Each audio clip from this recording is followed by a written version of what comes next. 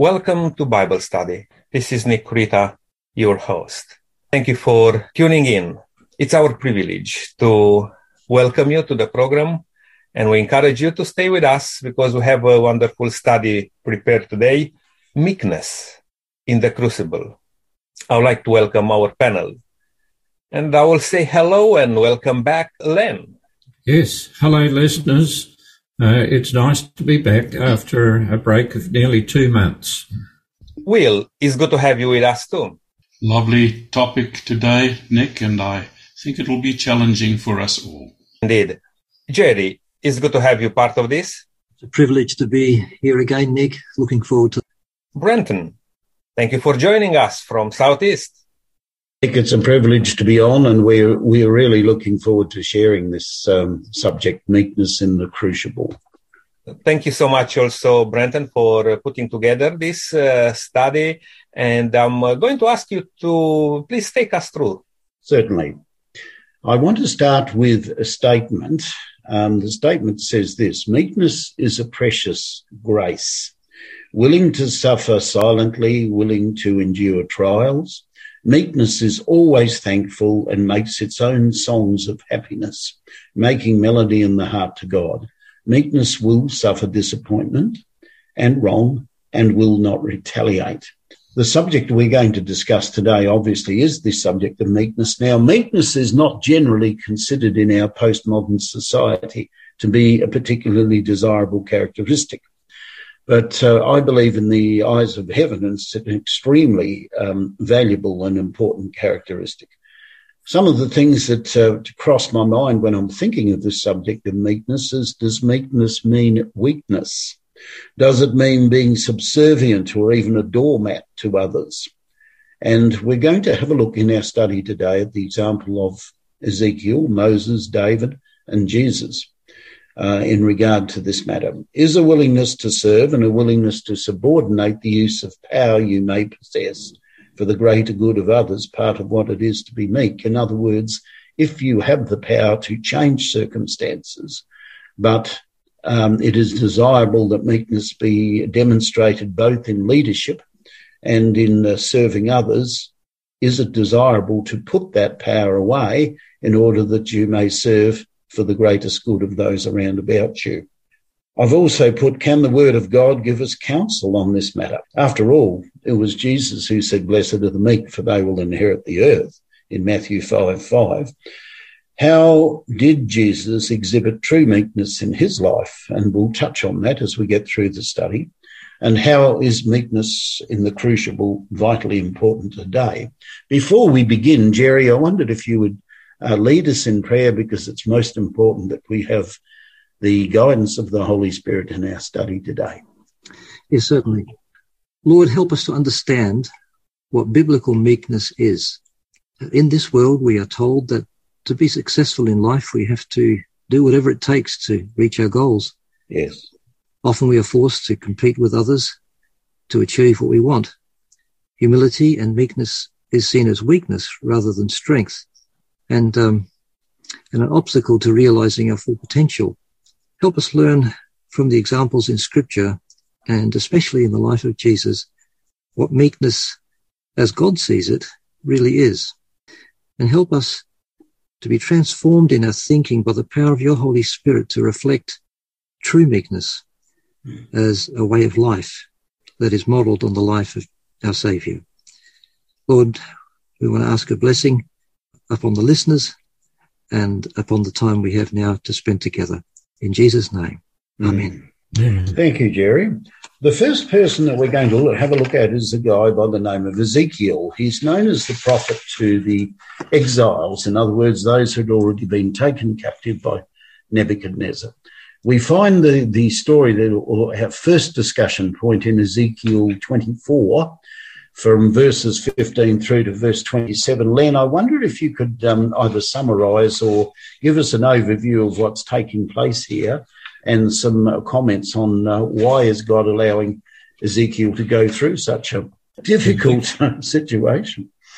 Ezekiel is one of the prophets that God sent to bring the Israelite nation who had largely abandoned him back to him. And if you read the second part of the Old Testament, the section of the minor prophets, including Ezekiel, you'll see how time and time again God was calling the people back to him. God's pleas were largely ignored. Now, we have here in Ezekiel a prophecy with an example about what was going to happen to the nation of Israel. And if you read Ezekiel 24, verse 1, you can read that God says to Ezekiel to mark this particular day. It was in the 9th year, in the 10th month, and the 10th day. And he said, disaster is going to come upon the people in a different way. All right, that's the setting. And then Ezekiel 24, verse 15, Ezekiel writes, the word of the Lord came to me, Son of man, with one blow I am about to take away from you the delight of your eyes. Yet do not lament or weep or shed any tears. So what was the delight of Ezekiel's eyes? Well, it turns out it was his wife. Ezekiel was proud of his wife. She must have been beautiful. She must have been a very nice woman. And the Lord says, I'm going to take this away from you, that which you've been proud of. Okay, so this occurred, and Ezekiel was told not to weep and not to lament, but this was all a lesson to be given to the people. The second part of this chapter talks about where Ezekiel was going to, or had to make a prophecy to the people and tell them the thing that they were proud in. Although they were involved in idol worship, they were very proud of the temple. And this was, if they had a visitor in their land, one of the first things that the visitor would be shown would be the temple, because the people were proud of it. Yes. Now I'm going to read to you now chapter 24, verse 25. And you, son of man, on the day I take away their stronghold, their joy and glory, the delight of their eyes, their heart's desire, and their sons and daughters as well. And this must have come like a terrible shock to the people, that God was going to take away the thing of which they were very proud. Why? Because the people were proud in the wrong things. And it says later on, the last verse, or part of the last verse says, so you, Ezekiel losing his wife, you will be a sign to them, and they will know that I am the Lord. There's a lesson here for us in these days. We can be proud of some of our things. You might be proud of your house, your car, your garden, your educational achievements, your children. But the lesson here is the thing that we should be proud of is our God. And therefore, well, I suppose I should really say not proud of, but the thing that we should hold in the greatest respect in our lives is God, not things and other people. Yep. So here is this lesson was a lesson for the people of that time, and it's a lesson for us today, that we should be meek about our possessions and our achievements, etc., etc., and that we should glory in our God. Thank you, Len. That summarised that very well. Panel, is there any other thoughts on this? Len has touched on it fairly well. You will know that I am the Lord. Can you think of any other texts in Scripture, particularly in the Old Testament, that talk along the particular line that Len has just mentioned to us? Isn't there a text that says, let not the rich glory in their riches, but let them glory in this, that they know I am the Lord. So what is through this terrible tragedy, and I think it's truly a terrible tragedy that he suffered. Now, was his wife sick? We don't know. Did God deliberately strike her down? I don't believe so. Mm-hmm. She may have already been sick and she may have been going to die anyway, but this enacted parable, if you will, must have absolutely rocked not only Ezekiel. Any thoughts on that? I think the story in general is well encapsulated by a Reformed pastor, Calvinist pastor Scott Hoezee. He says that the people had turned away from God. Their worship had become as hollow as an empty rain barrel. Yep. Their society had become corrupt and unjust. The poor were exploited or ignored. Widows and orphans were shunted aside as being of no value to the economy. Maybe they still honored Yahweh, but they had no trouble grandfathering in some pagan beliefs. So God has had enough. He has turned away from Jerusalem, hightailing it, as it says, up the mountain to the east of the city, as Ezekiel predicted in chapter 11.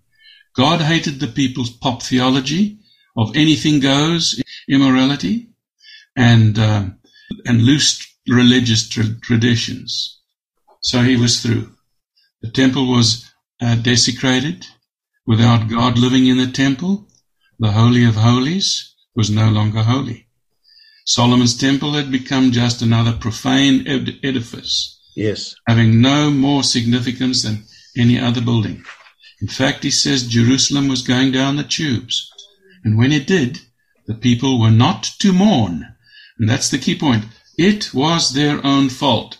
They are getting what they deserve.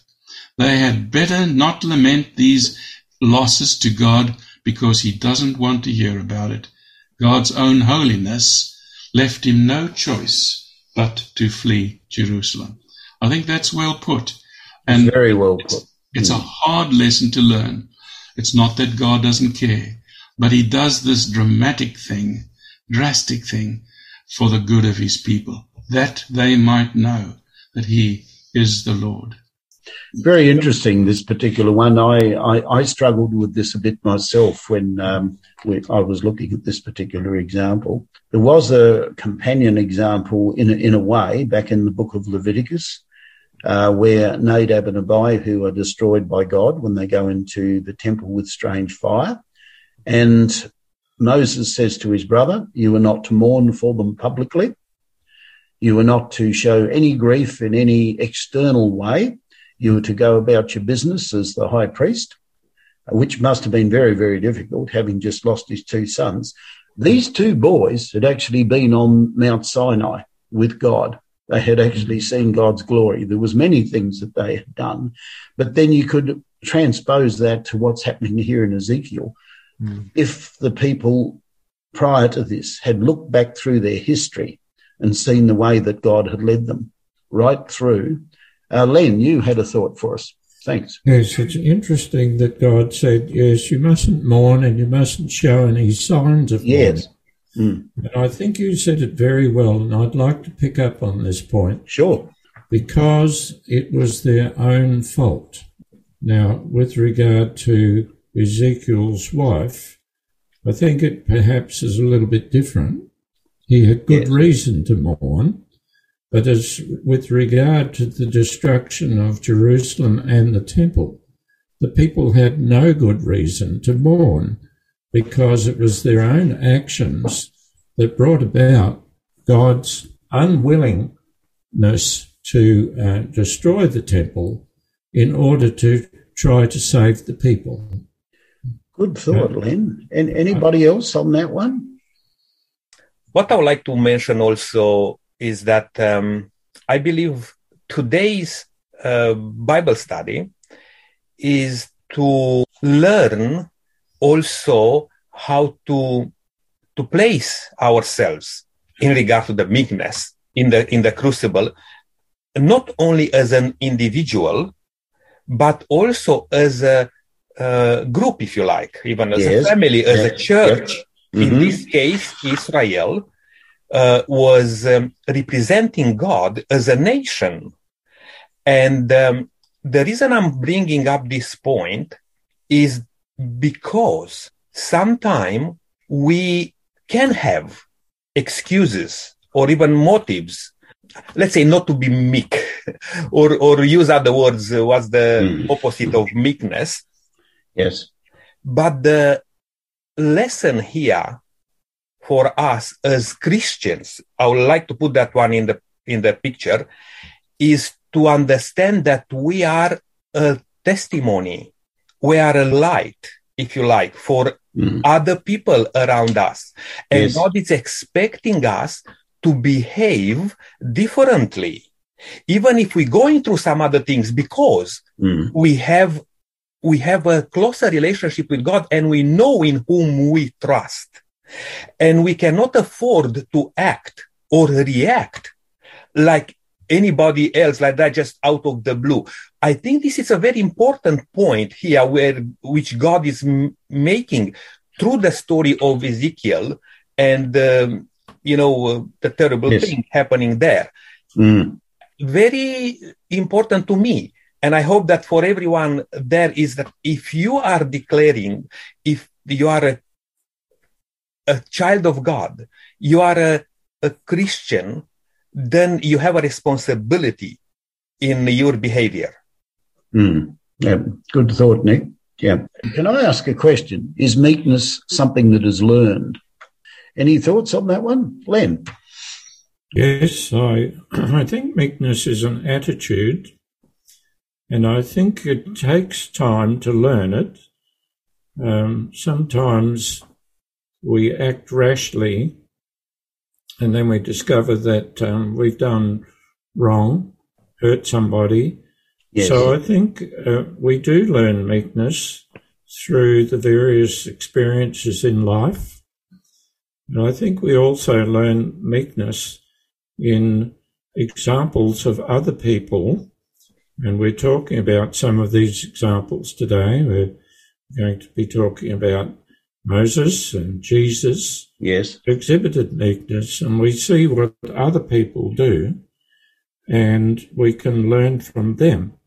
Yeah. Just like kids learn violence from violent parents and also violent programs that they might see on television. Yes. I believe meekness is a learned attitude. Yeah, no, thank you for that, Jerry. I think meekness is also part of the fruit of the Holy Spirit, and as such, it has a godly origin. If we try to fabricate our own meekness, so to speak, then sooner or later somebody's going to step on your toes or say something or do something, and you lose your meekness.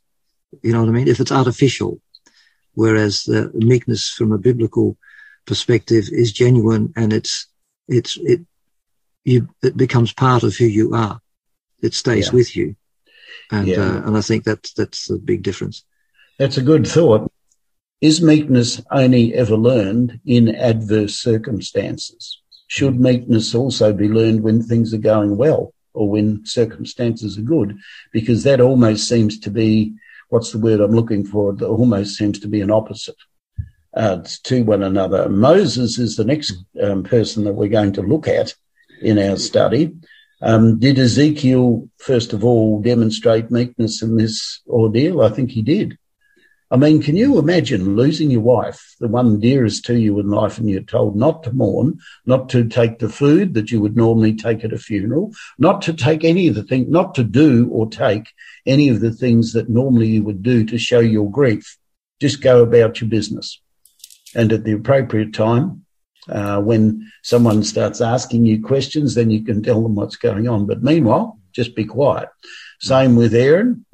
Aaron went about his responsibilities. Can you imagine? They had to drag the bodies out of the temple. They actually appointed a couple of guys to take Nadab and Abihu out of the camp. And Aaron's going about his duties as a high priest at the same time.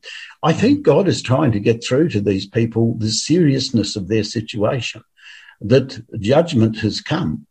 I'm removing everything that you've placed your false confidence in. I've removed all of that, and I'm judging you because you have consistently, and as Len said, you can only blame yourselves.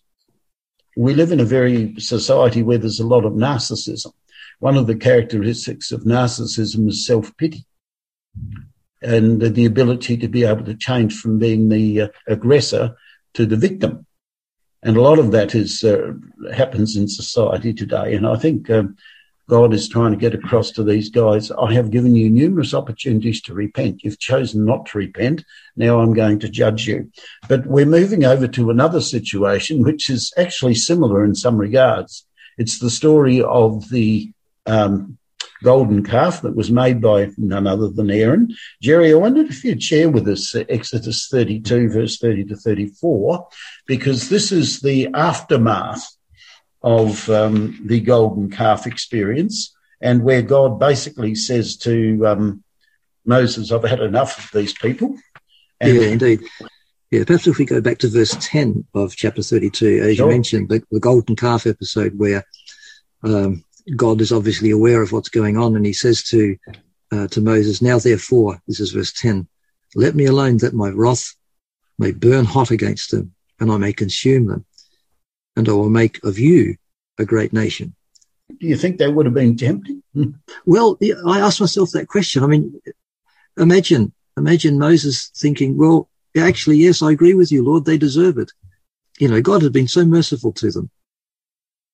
And considering what had just happened, and previously, I mean, just getting them out of Egypt, freeing them as slaves, performing mighty acts for them, and no sooner have they arrived there, and they go off the rails again. So exactly, you know, and by the way, just thinking of Moses here in his response, then Moses pleaded with the Lord his God and said, Lord, why does your wrath burn hot against your people, whom you have brought out of the land of Egypt with great power and with a mighty hand? So you can almost hear him thinking, well, it doesn't really make sense to wipe them out, Lord, because, you know, think of all that you've just done. They've been unfaithful, but your intention is to free them, to make them a great nation. And what are all the other nations going to say if, you know, no sooner have you brought them out of slavery and then you're going to destroy them? It doesn't seem to make sense. But, yes. And by the way, I think this also shows how Moses has changed. He wasn't as meek as he is here in the first 80 years of his life, so to speak. You know, his time in Midian was a time where God was able to mold him and change him, and you know, probably bring out that meekness that he may have had a little bit, but certainly he definitely changed a lot. Moses wasn't the same man that he was 40 years prior, so He became meek. And but his answer is quite telling, isn't it? If you go then to verses 30 to 34.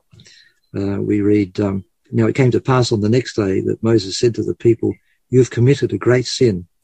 So now I will go up to the Lord. Perhaps I can make atonement for your sin.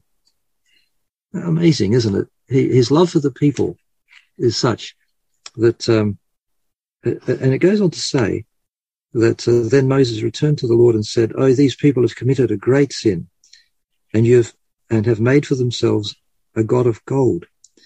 Yet now, if you will forgive their sin, but if not, I pray, blot me out of your book, which you have written.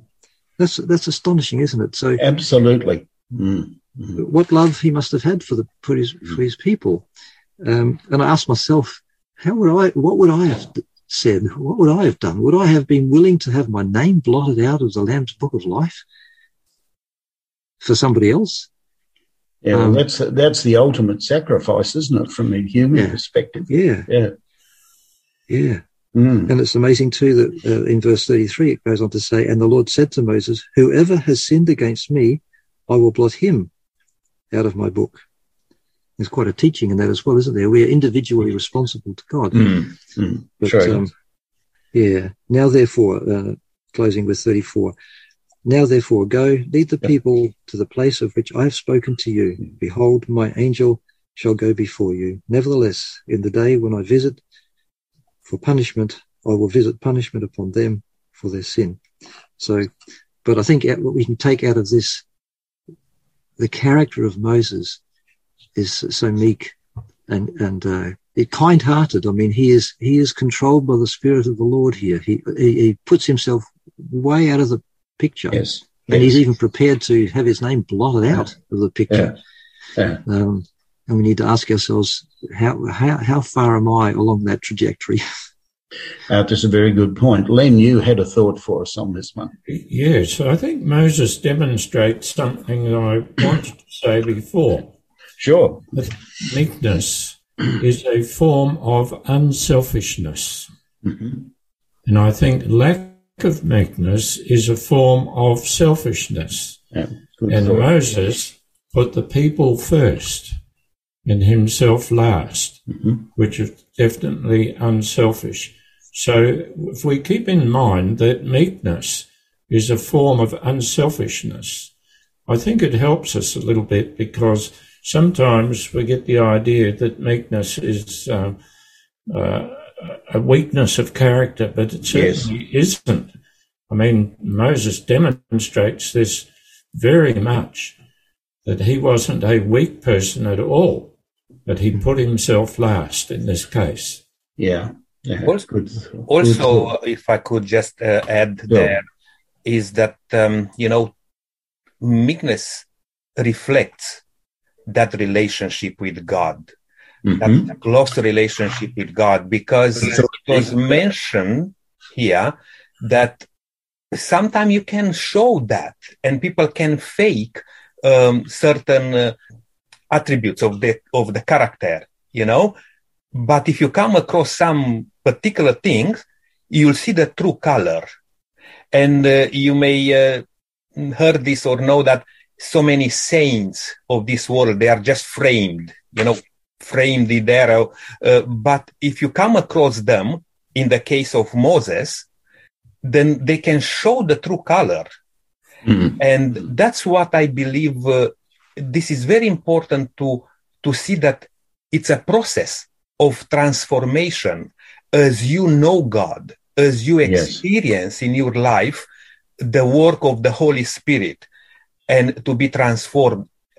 Moses said those words, his name to be blotted out of the book of life. A thought came in my mind. Now, I may be wrong on this, but I believe Moses knew how close a relationship he has with God. I mean, he was the one who asked boldly to see God. Yes. And communicate face to face to God. He knew what sort of relationship he has with God. And I believe he was very bold to intercede for the people, because it's a different thing when you have an intercessory approach. Yes. You cannot intercede for somebody if you don't have a relationship with God, because you don't have even that faith. Yes. But if you have a strong relationship, then you can intercede, and you may expect even that. You may expect, he says, God will listen. God will listen to my request, because that's actually the point of interceding for other people, that you believe that God will hear, God will listen. And I believe it's amazing to see that we as humans, we can play such an important role, not only in the life, in our personal experience with God, but in the life of others. Yes. In the life of others, we can play such an important role if we have a stronger relationship with God. And that meekness, when we show that meekness, that's not something which Jerry, I think, said a bit earlier, that yes, he did.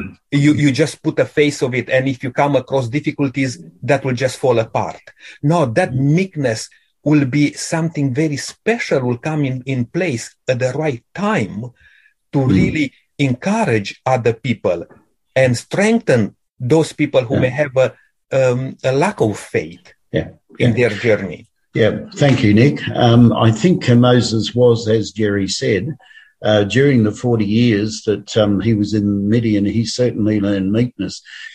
I think what's important is that Numbers 12 tells us that Moses was the meekest man on all the earth. Now, some of you may be aware who wrote the book of Numbers. It was Moses. Now, normally speaking, if you're making this comment about yourself, you would say that this guy is really deluding himself a bit, but it was actually true. And we've just touched on one example. There are numerous examples on the wilderness experience from the time they left Egypt till the time they arrived on the borders of the promised land where Moses interceded for them. Numerous examples. Brenton, just on that one. Yeah, sure. I think you raise up a very interesting thought.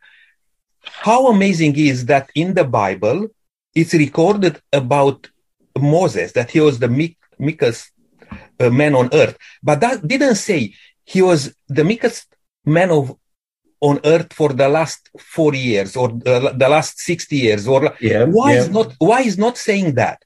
I believe this is a very important thing, because God says in the Bible, if we come to him, if we turn to God, if God will never remember our weakness part of our life, because we'll be transformed. And that's the thing. We cannot afford to be a little bit meek and a little bit, or sometimes meek, sometimes not meek.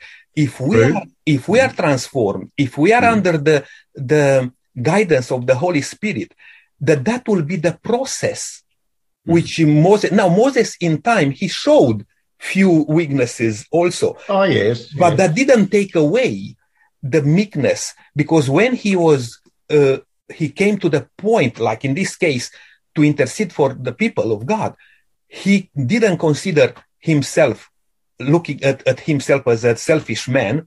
He considered that it's better even him to be taken out, if that's the case. Yeah, I believe this is very, again, a good lesson for us to learn that God is promising us, come walk with me and you'll be a different man. Yeah. Good point, Nick. Yes, we could learn a lot from Moses and the experience that he had there. We're moving on to our next example. So far, we've looked at Ezekiel in some detail. We've looked at Moses also in some detail. Now we come to a statement that many people have found interesting, and I think all of us probably find it a bit difficult at times. Will, you're going to share with us something from the Beatitudes from Matthew 5:43 to 48. I don't mind whether you read it or summarise it, whatever you're comfortable with, but it starts out by quoting a statement from Leviticus 19, verse 18. So I wondered if you could just share this with us, because our ultimate role model, if you will, or mentor in the subject of meekness, surely is Jesus Christ. So let's have a bit of a look at that. Thanks. Well, reflecting on what Moses had done, Moses must have loved the people. He must have. Despite their wayward ways.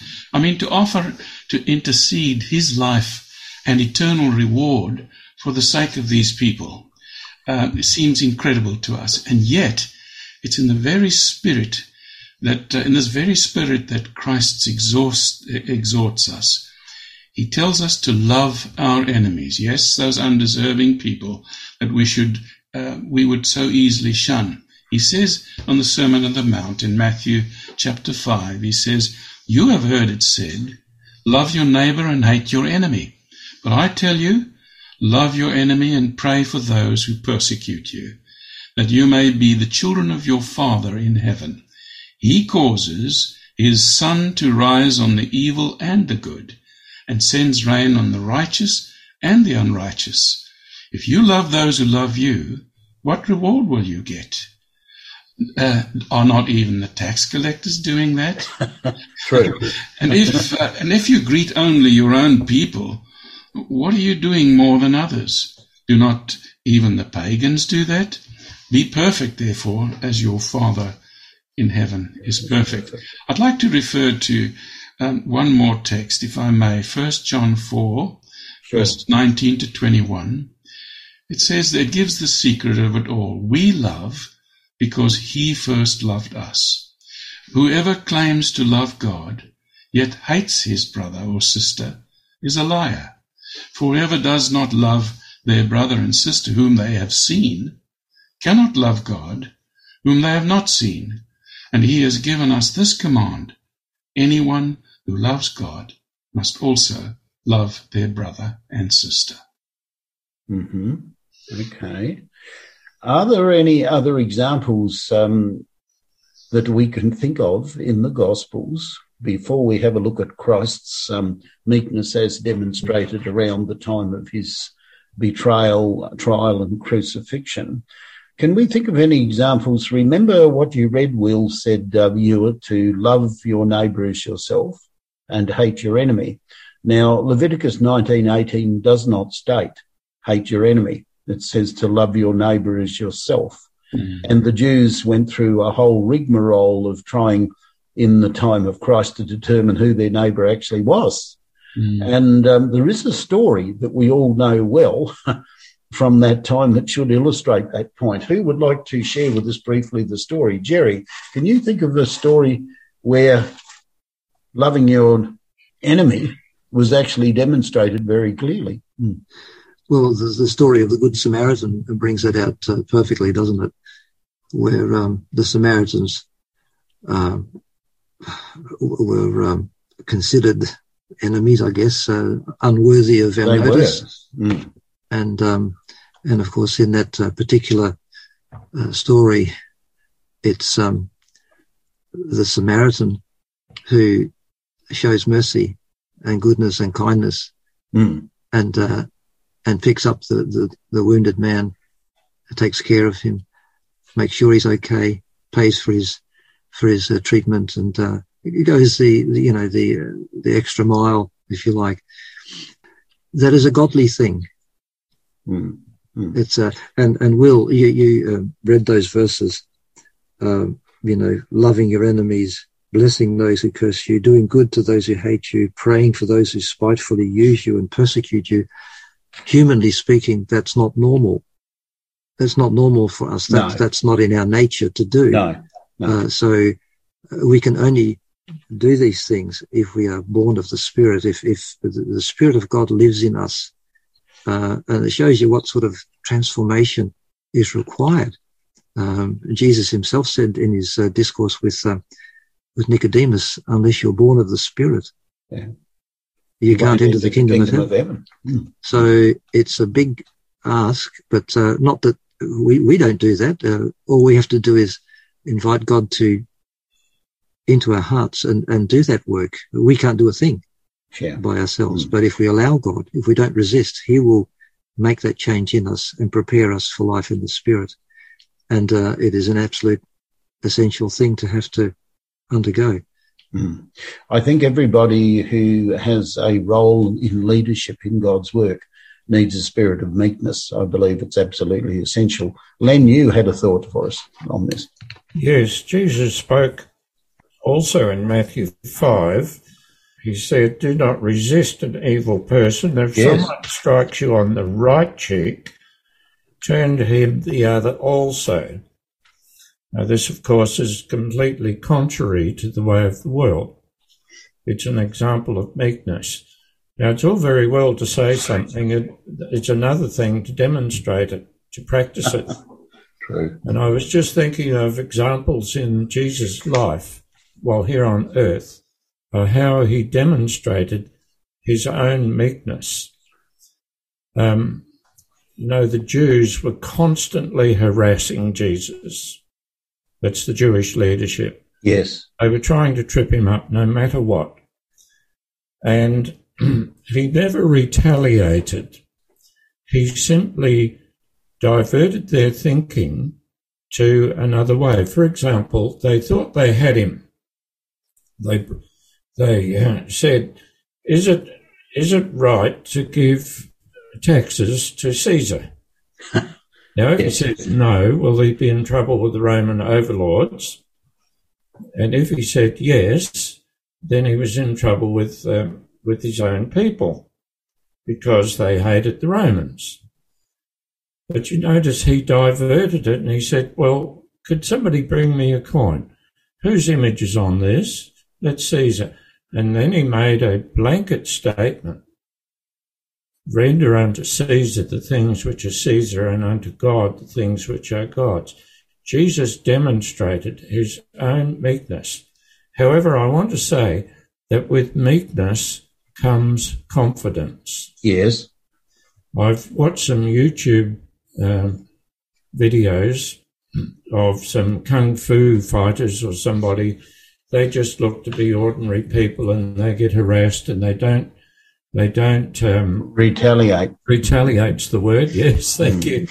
They don't retaliate until the very last moment, and then the aggressor is sorry for what they've done because they get beaten up. However, the first part is the bit I want to focus on. Because they are confident, they know who they are. They recognise their own abilities.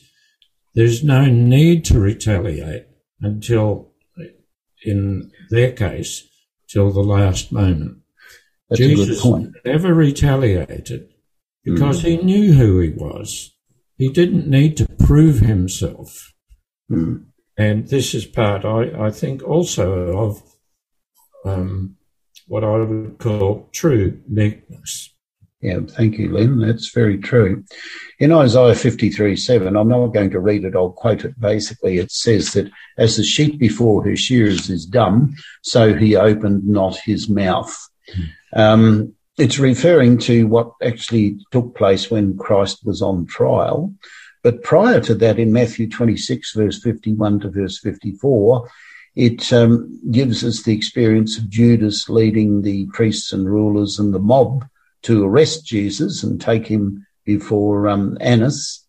And basically what happened there is that the angel of the Lord came down and, as it says, the angel withdrew and the light faded away. Jesus had opportunity to escape, but he remained calm and self-possessed. Here is an example to me, and I guess to all of us, of meekness in action. Christ could have done something about the situation. In fact, did he not say in another one of the Gospels, he said, don't you realize that if necessary, I could ask for 12 legions of angels and they would come and rescue me. But if I did that, the scriptures would not be fulfilled. I think that's one of the greatest examples of true meekness, possessing the power to change the situation, but not doing anything about it. But in verse 63 of Matthew 26, it talks about how he remained silent. Panel, do you think what you said, Len, I think has really got me thinking. You've got the power to change the situation, and yet you choose not to. Why did Christ not say anything? Can I put it this way? If he had said something, would it have really changed the situation as far as what they were intending to do? Or would it have still been the same as remaining silent? Brendan, what I believe here in Jesus' case, and I believe that should be applying each one of our case, in the Christendom. Yeah. We need to understand and see the destination where God called us. Abraham said that we are only just, going through this life. It's like a peregrine. But if we understand the destination, then the way we act again, it's different. Because sometimes we need to hold back some of the reactions which we may have. Why? Because you say, hey, Jesus said exactly the same thing. Don't you think that I could, ask the Father or order? But what was his plan? His plan was that he came here to save. Yes. To save, to fulfill the plan of salvation. And I think that's the role in our case, this attribute, meekness. And you pointed out a bit early in the leadership, people with that responsibility to guide even other people. how important is to understand that destination, to understand where you are. Apostle Paul says, I fight myself because I know the target, Yes. It's not that I just fight in here, left and right, whatever is chaotically.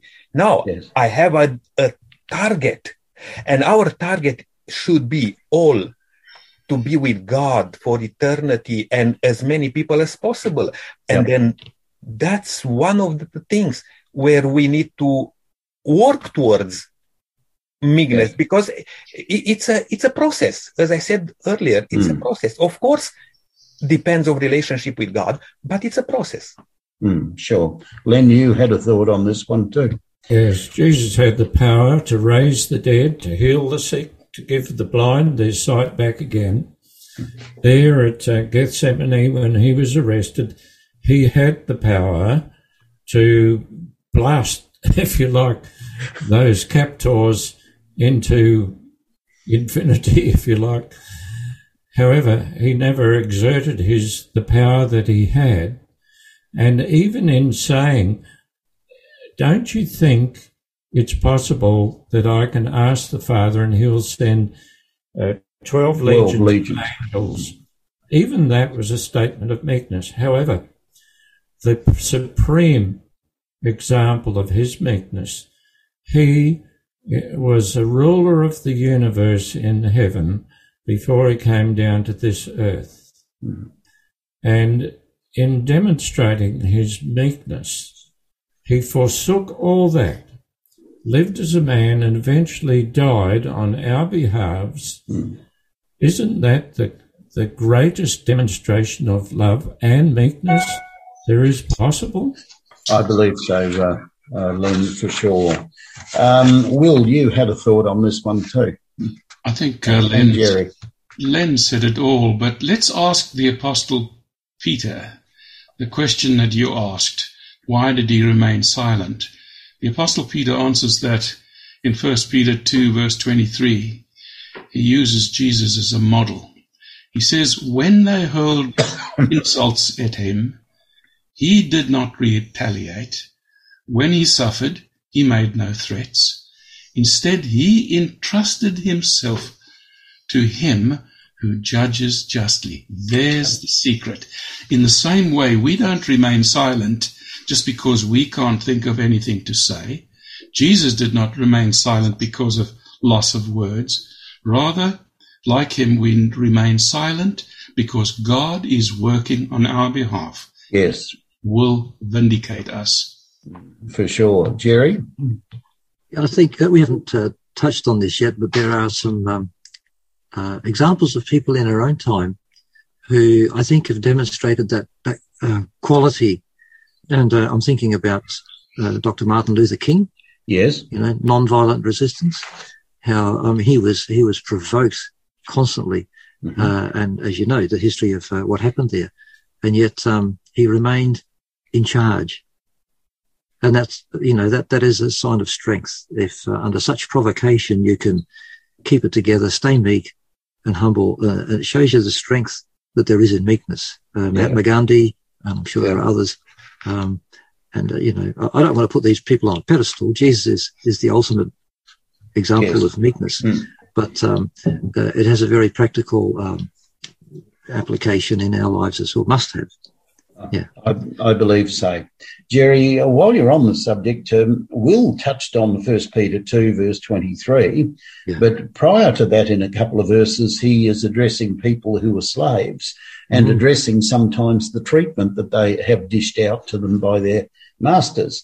Would you like to comment on that for us? Yeah, just a few verses there from 1 Peter chapter 2, verses 18 to 20. He says, servants, be submissive to your masters with all fear, not only to the good and gentle, but also to the harsh. For this is commendable, if because of conscience toward God, one endures grief, suffering wrongfully. For what credit is it if when you are beaten for your faults, you take it patiently?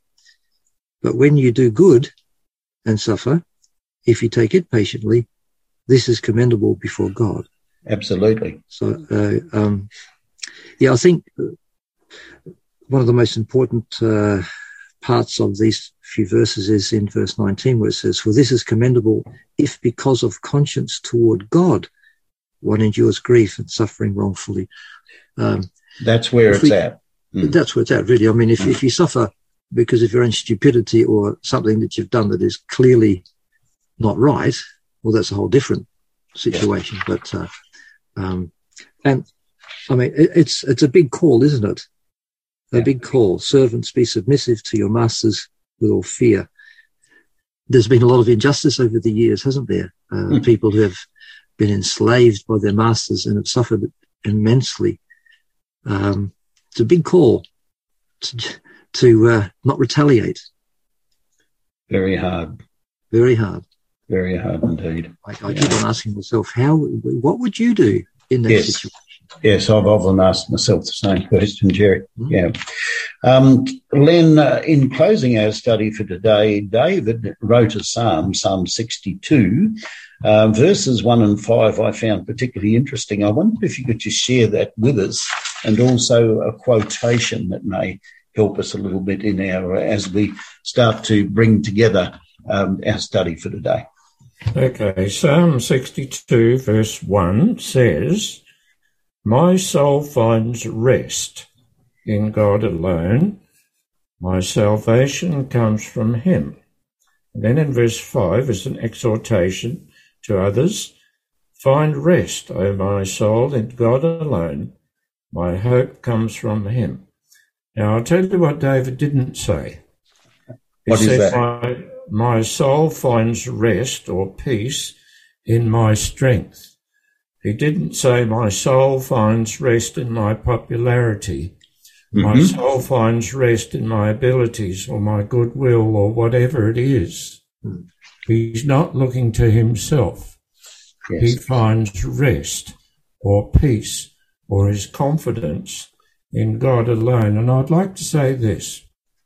We've been talking about meekness today, and I'd like to say then that meekness is a godly attribute. Yes. It's something which God has demonstrated. We talked about Jesus. He demonstrated it. The Father demonstrated it in his patience with the Israelites, his patience with us. Meekness is a godly attribute. Now, I'd like to read a little statement here. It comes from the book The Desire of Ages, and says, "The difficulties we have to encounter may be very much lessened by that meekness which hides itself in Christ.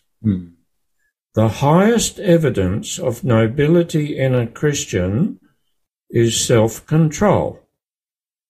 He who under abuse or cruelty fails to maintain a calm and trustful spirit robs God of his right to reveal in him his own perfection of character," which basically supports what I said before. Yes. Meekness is a godly attribute. Yeah, absolutely. Christ was our ultimate example. He had power to change the situation. I'm summarising now briefly through his earthly life, but he chose to follow God's will in everything. Maybe there's something in there for all of us as panel and also as listeners. In following God's will, you will inevitably become meek. You can't help but become any other way. But as you said, Nick, I think earlier on in the study, it's the walk with the Lord, the daily walk with the Lord, that brings you to this particular situation. The challenge I'd like to leave with us today is, may we earnestly pray for the Holy Spirit to endow us with meekness, because we've talked about the fact that it is a process. It takes time.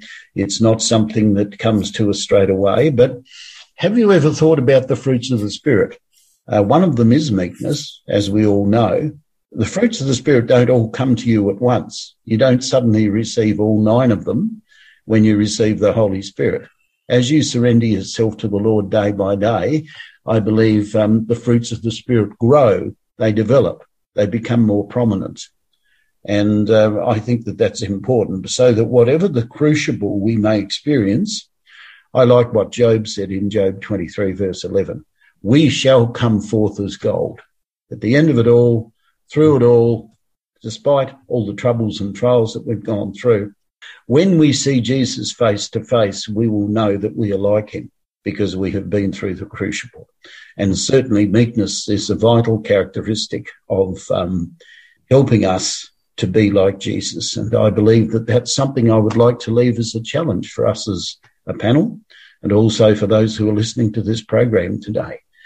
You can't buy meekness, but as you develop your relationship with Jesus, you will become meek. You will become like him. I wonder, Will, if you would close for us with prayer. Thanks. Certainly. Lord, under the influence of your Spirit, we've become painfully aware of our need of the holy nature of Jesus, his humility in life's challenges, his meekness in trial, even his earthly dependence on his heavenly Father for a victory against evil. Yes.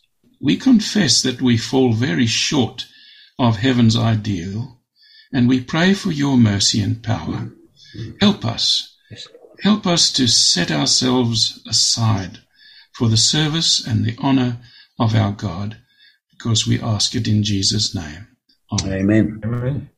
Thank you, everyone, for your participation today. I believe this was a kind of a Bible study which will live with that thought, in the minds of everybody, that we should ask ourselves, how is our life?